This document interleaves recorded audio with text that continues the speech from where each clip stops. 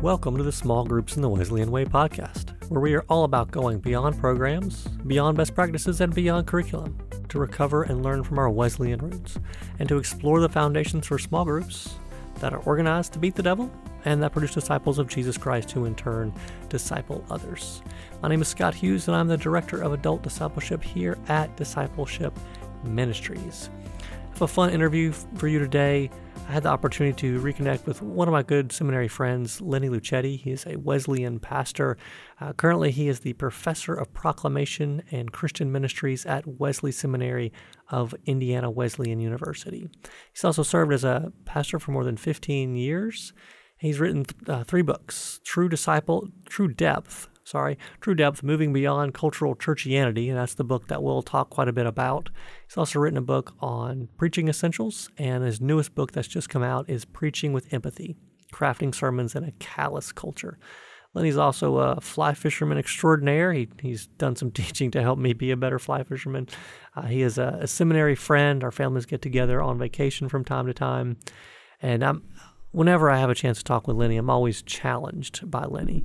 And I think you'll be challenged as well in this conversation. At least that's my hope. For someone like Lenny who has invested a lot of time and energy and passion for improving the ministry of preaching, he also lifts up the need for small groups in order for vital discipleship. And so with that, I'm going to roll into the interview.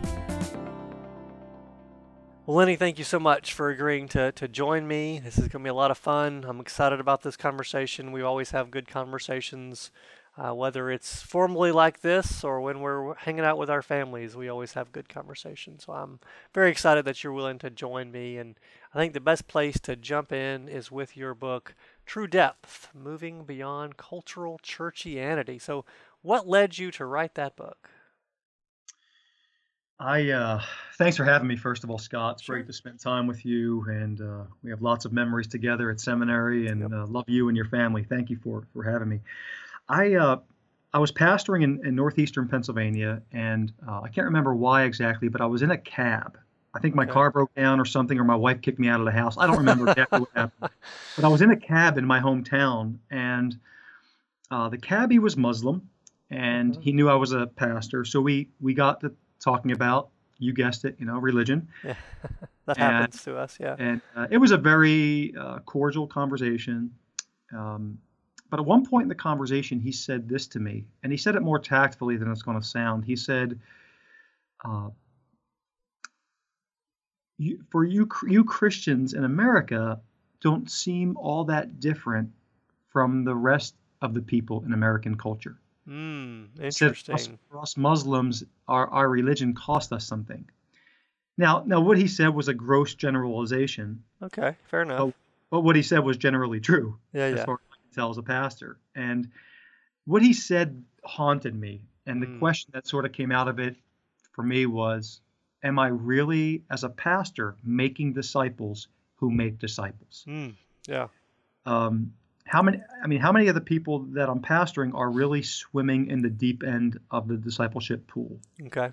I remember my son Sam was 6, and we got him swimming lessons, and my wife Amy and I knew that he could swim in the deep end of the pool, 6 feet, which would have been over his head, but we knew he could swim. But he didn't know it. So for a year, he stayed in the shallow end, maybe 3 feet deep. Okay.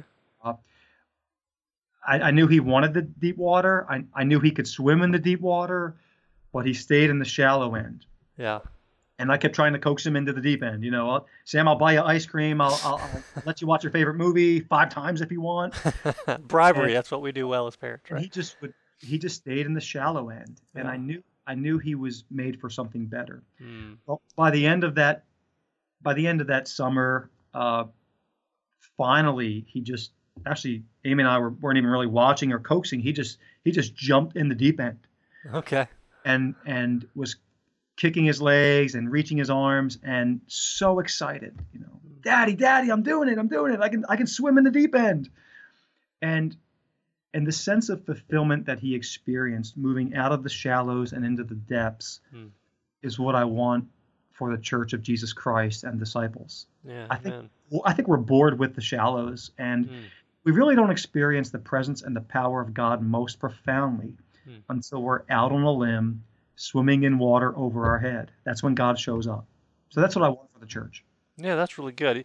You made me think about. I've been going back and reading The Cost of Discipleship with Dietrich Bonhoeffer, and this morning that in the chapter he talked about the hallmark of the Christian is the extraordinary, right? And that's exactly what I think you were naming from your conversation with the cab driver, right? Is we're missing that element of extraordinary in order to get to that deeper end of discipleship. You named some really helpful ways in the book. I'll let you expound on those. Yeah. Well, I talk about American churchianity and how it's different from biblical Christianity. Very true. And I think it's so easy for, the beauty of the gospel is that it can be contextualized to any culture. True.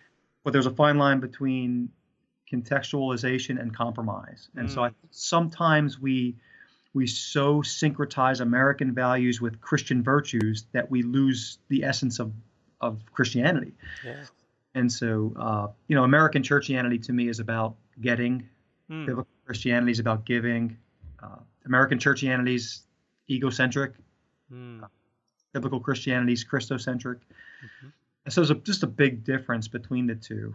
And, I think we've bought into the idea, many of us, that, especially in the American church, that God exists to make us happy. Yeah.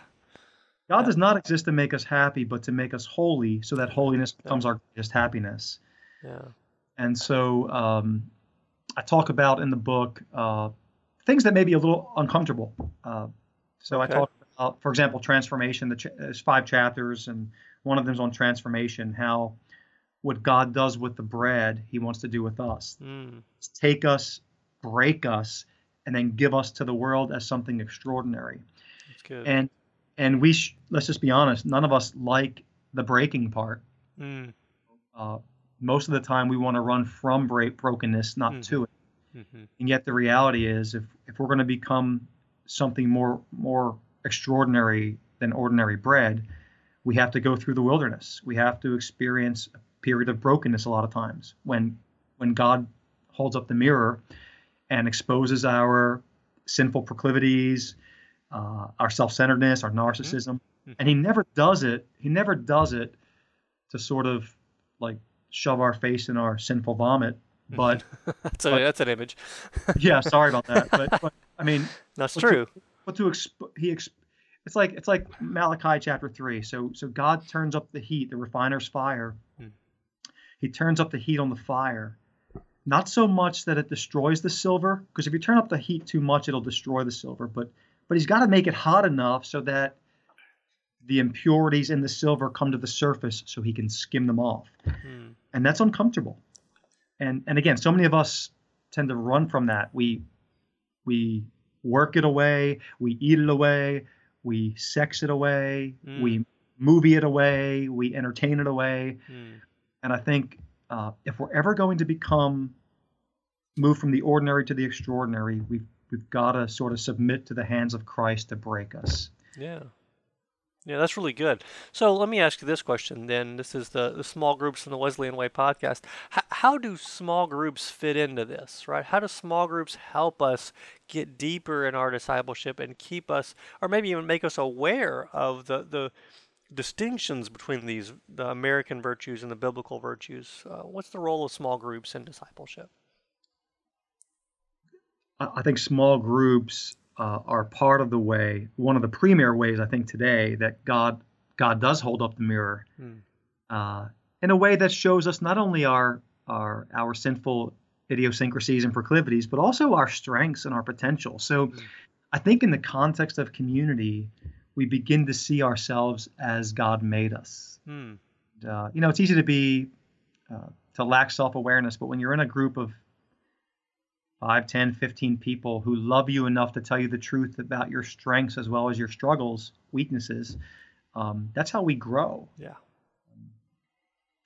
Assuming that it's the kind of group that is secure enough to be honest in our commendation of each other as well as critique of each other. Yeah.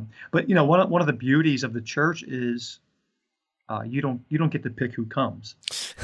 So And I think that should be the way it is in small groups to some extent, Oh, okay, interesting. because Yeah. if I were picking a small group, I would pick people who look and act and think theologically like I do. So an echo chamber. Yes, exactly. And as I look back upon my Christian experience, I've grown most Mm, when I've been forced into community with people not like me, mm, ethnically, generationally, economically, ecclesiologically or theologically, and I'm forced to grow in that kind of atmosphere in ways I would not if I were with people who think and act and look just like me.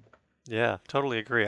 You made me think back to some of the conversations we had in seminary between Methodist and Church of God and Nazarenes and Wesleyans and even some Baptists thrown in there, and they forced me, others, to think differently, right? Yeah. To really challenge me. We need that. We need those times where we're challenged. We also need those times when we're supported, nurtured, encouraged, right? We need both those things. In small groups, a healthy small group has both of those elements.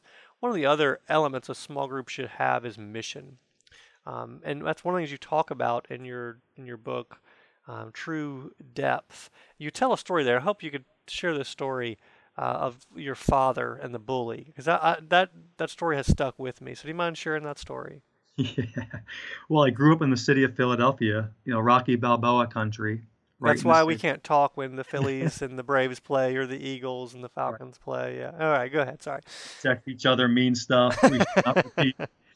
But yeah, I remember back when I was 12, my dad, I wasn't raised in a Christian home, so his approach was not very Christian, but there was a neighborhood bully who had picked on my sister, called her some names I can't repeat, and my dad got home from work and told me to go knock on the bully's door and meet him on the corner for a fight.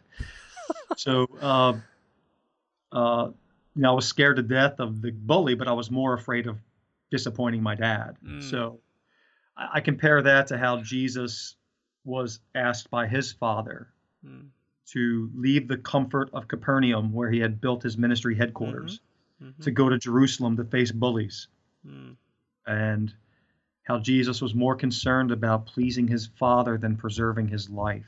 mm, And if we're gonna truly become disciples who make disciples, we've got to break free from our Capernaum of comfort, coziness, mm, and convenience mm. to go to Jerusalem.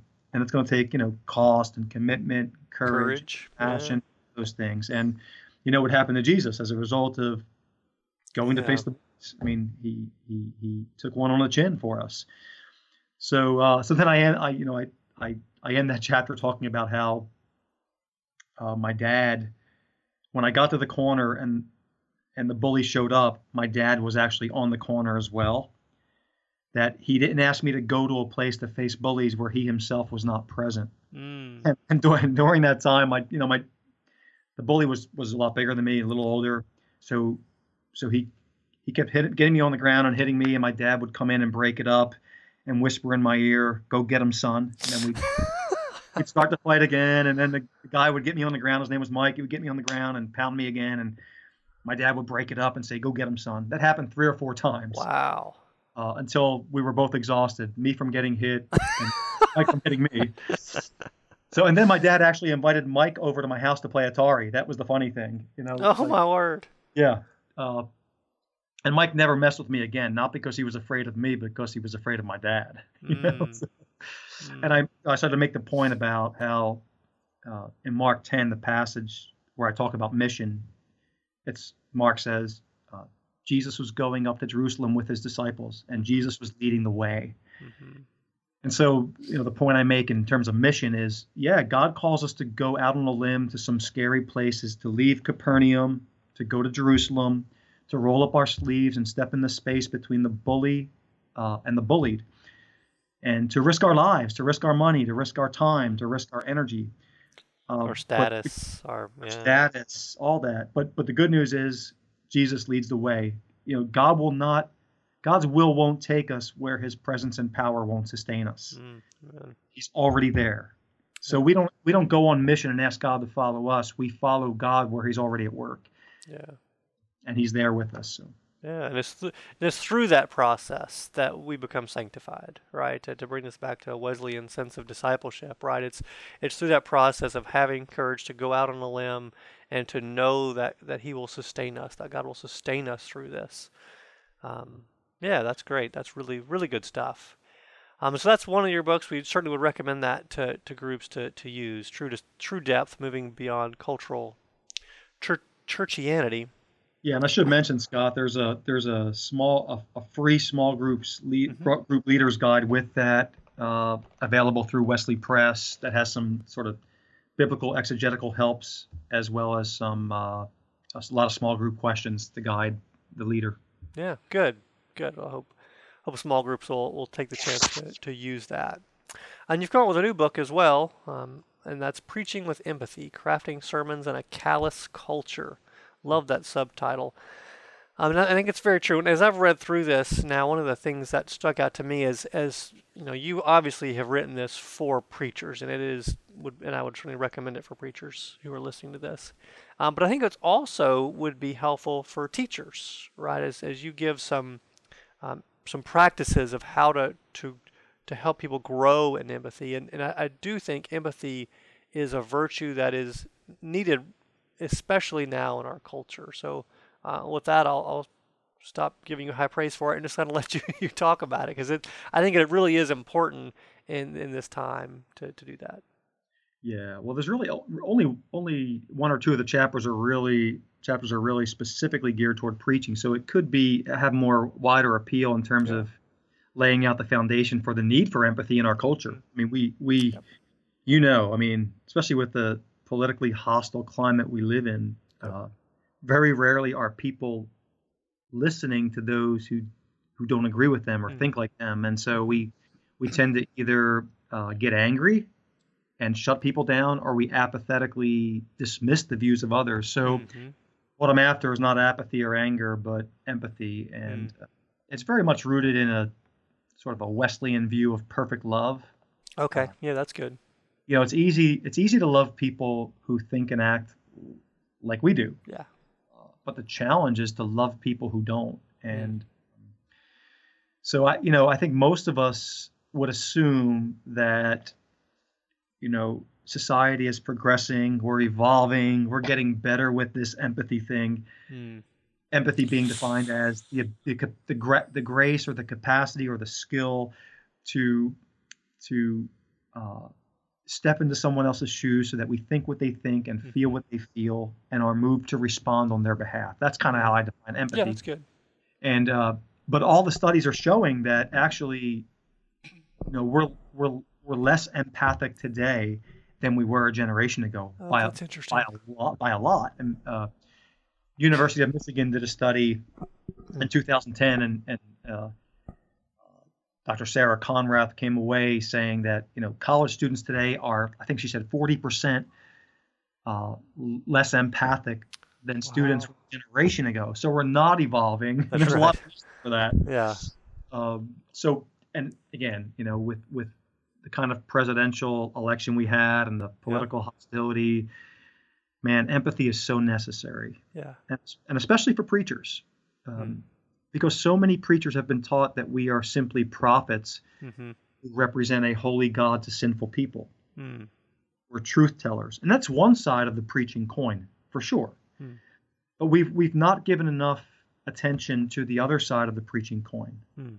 That is, the preacher's not just a prophet who represents a holy God to sinful people. Well, that's a fun role to play, though, isn't it? Yeah, it is. It is. But we're also a priest who represents, Yeah. with the words of our sermon, humanity to a holy God. So Absolutely. people hear us preach, they must not only sense, wow, this person knows God and walks with God and gets God, but this person knows me and is Mm. to articulate for me my hopes and hurts in ways that I myself cannot articulate. Mm. That's what preaching is, prophet and priest. Yeah, that's good. I like that a lot. Can you say a little more about empathy as a discipleship virtue, right? As basically putting our discipleship on display. One of the ways we do that, I would say, is through empathy. You want to expand upon that at all, or disagree with that? No, I think it is a Christian virtue. That's why I say it's a skill and it's a grace. I mean, Okay, yeah. not to get too much into neuroscience, but That's neuro. a place I like to go to, so go ahead. But some of us would say, I'm just not a person who has a lot of empathy. I don't like people that much, and Mhm. I'm too set in my ways. Well, Mhm. science is saying that uh, that our brain is actually plastic long into adulthood. That is, that our brain can change. Yep. It can be rewired. So Neuroplasticity. neuroplasticity, Yeah. absolutely. And for years we were taught that once you hit like adolescence, your brain is fixed, but no longer is that true. Right. That's been debunked. So, Yeah. which really gels well with a Wesleyan theology, because we believe that that we can be restored here and now, not there and later in heaven, but here and now. We can be restored by the power of the Spirit back past Genesis 3 to Genesis 1 and 2, Mm-hmm. back to our original wiring, created in the imago Dei. And God is empathic. And so we are at root empathic beings as well, created in God's image. Mm. Now, other theologians would say that we're stuck with Genesis 3. We're depraved until glory. But Wesleyans believe that actually when Jesus came, he came to swing the pendulum back to Genesis 1, 2. Yep. So where is your theology rooted? Genesis 3, the fall, or Genesis 1 and 2, created in the image of God? So I say all that to say that discipleship here and now is to work in partnership, in community with Father, Son, and Spirit, in community with brothers and sisters, to get back to the original image of God that marks us at creation. Yeah, and that's the point at which John Wesley said he was within a hair's breadth of Calvin, right? It was a belief in total depravity, but prevenient grace steps in and restores, and then through justifying and sanctifying grace, we are redeemed, we are restored, the new birth. All that language is very helpful in thinking through discipleship. And I think you're absolutely right. Where we begin talking about discipleship is very helpful. Our anthropology, right? Who we are as God created us. So I think this has been a lot of fun and very helpful. Any other things you would say to pastors? You were a pastor for 15 years. Small groups are a part of that ministry. What other advice would you give for pastors and others who are in small group ministry? Well, I think that as much as I believe in the power of preaching to transform lives, that more is necessary for the discipleship of people in the church. And so I think strong biblical preaching that is both prophetic and priestly, coupled with authentic small groups where people are truly free to air their joys and their struggles. Vulnerability, and trust, Yeah, like the early church. And so I think those two things working in tandem can effectively transform disciples to transform the world. I mean, the time is ripe. The beauty right now of discipleship is that this may not sound like a gift, but the church is sort of in exile. We are no longer the center of society. We are on the periphery. This is a post-Christian, biblically illiterate, religion suspicious context, kind of like it was in the first century. And so I think the potential for the gospel today is the same as it was in the first century. So I think we have to preach differently. I think we have to disciple somewhat differently because the gospel's not privileged and the church isn't privileged anymore. So how do we infect society? How do we make disciples in exile in Babylon, so that we impact core society? If that makes sense. Yeah, very good. Well, you and I could talk all day, and we'll probably continue talking, but we're going to stop this here. So, Lenny, I want to say a big thanks for what you're doing in making disciples in your ministry, and how you continue to help me be a better disciple of Jesus Christ. So thank you, Lenny. Thank you, Scott. Appreciate it, brother.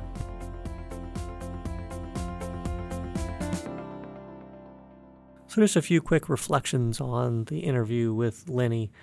I think one of the things he names for us about the importance of small group ministry is that it is through small groups that God holds up a mirror, and that within a small group ministry, we get to, if we do well, when we listen well, we set up the right dynamics, we hear not only our weaknesses, but our strengths. That we hear our limitations, but also begin to see our potential of what it is God wants to do in us and through us as individuals and as a group, as a community. And so it's there in small groups that we're nurtured and we're challenged. And so one of the other points he lifts up that I think is pretty interesting, and one that I would say take some time and effort, because it's really easy, or I shouldn't say really easy, that's an overstatement. It's easier to do small groups that are life stage oriented, and I think there's a lot of good that comes from those. But there's also a time and a place for advocating for groups that are not homogeneous, right? To be in community with those who are not like us ideologically, generationally, ethnically, that can really spur us to go deeper in discipleship. And I think he's right to press on that.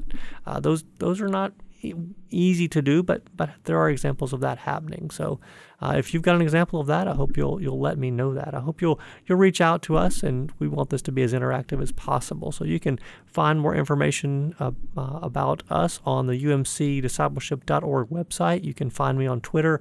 I'm at Rev Scott's Tweets, and also at UMC Adult Forum for adult formation. Lenny's also on Twitter if you want to find him on Twitter. I've forgotten his handle. I apologize about that. I hope you'll continue to leave us some reviews. We've got some great reviews on iTunes, so I appreciate those. I hope you'll send us your comments and suggestions for future episodes. I also want to give credit to Blake, our technical director, Matt Carlisle, our web producer, and Steve Horswell Johnson, our executive producer. And so until next time, peace. Small Groups in the Wesleyan Way podcast has been a production of Discipleship Ministries, an agency of the United Methodist Church. Visit all our podcasts at podcasts.umcdiscipleship.org.